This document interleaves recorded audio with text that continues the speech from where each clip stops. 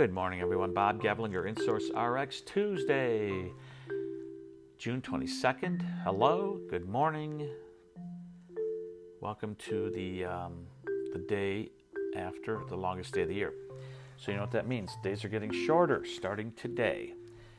We won't notice it for about a month or so, but slowly but surely the sun will set a little earlier each day until December 21st. So there you go. Yesterday, longest day of the year, first day of summer.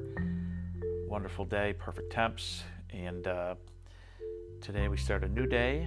And I wanted to talk a little bit this morning about passion because I was in a meeting yesterday, and it was interesting. A guy was giving a presentation, and he was doing a pretty good job. It was in a social media clubhouse is what it's called. So this gentleman was doing his thing. He was presenting to a group of about 200 of us. And about halfway through, the facilitator stopped him and asked him about his passion. He said, why are you doing this? Why do you do what you do? Why do you go to work? Why do you have this company? Why are you building this company? It was about startups. And it made me think about passion as well, and the things that I'm passionate about. And passion is a wonderful thing. Passion is about emotion. It's about caring about something, really caring about something. It could be caring about people. You could be passionate about people. You could be caring about making money. You could be passionate about money. You could be passionate about a number of different things when it comes to business, when it comes to life. You can be passionate about your family, your relationships. You can be passionate about running, working out, taking care of yourself, eating healthy, things like that. Passion is what gets us started, doesn't it? And when you do a meeting, when you do a presentation, when you talk to somebody, they can see, feel, hear the passion in your voice. Chances are you'll be more successful in your call to action. But along with passion, you have to have purpose. Passion and purpose go hand in hand. Passion is what starts you, it's what fuels you, it's what gets you going. Purpose is what sustains us.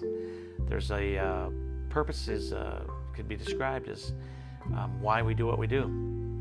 Again, passion is emotion. Purpose is what sustains that emotion, because without purpose, passion probably will flame out at some point.